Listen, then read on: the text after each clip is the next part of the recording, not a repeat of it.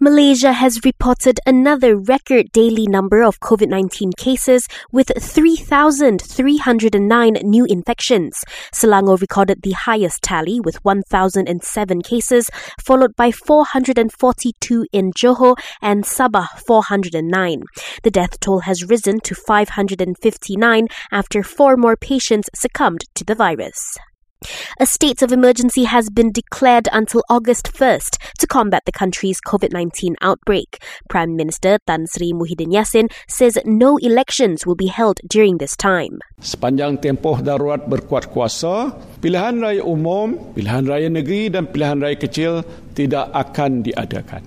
Sedangkan kita tahu, rakyat pada masa ini tidak mahu pilihan raya diadakan untuk mengelakkan wabak COVID-19 merebak.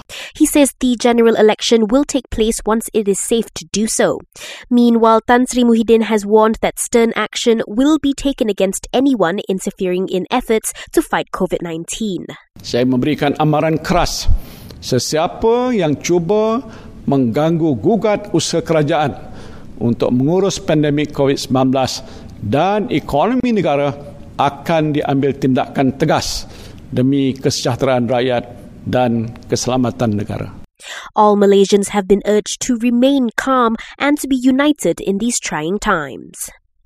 It's back to school next week for students in areas under the Conditional and Recovery MCO. This is after the Education Ministry said schools in these areas will be allowed to conduct face-to-face lessons. As for students in areas under the Movement Control Order, only those sitting for major examinations will be allowed to return to school.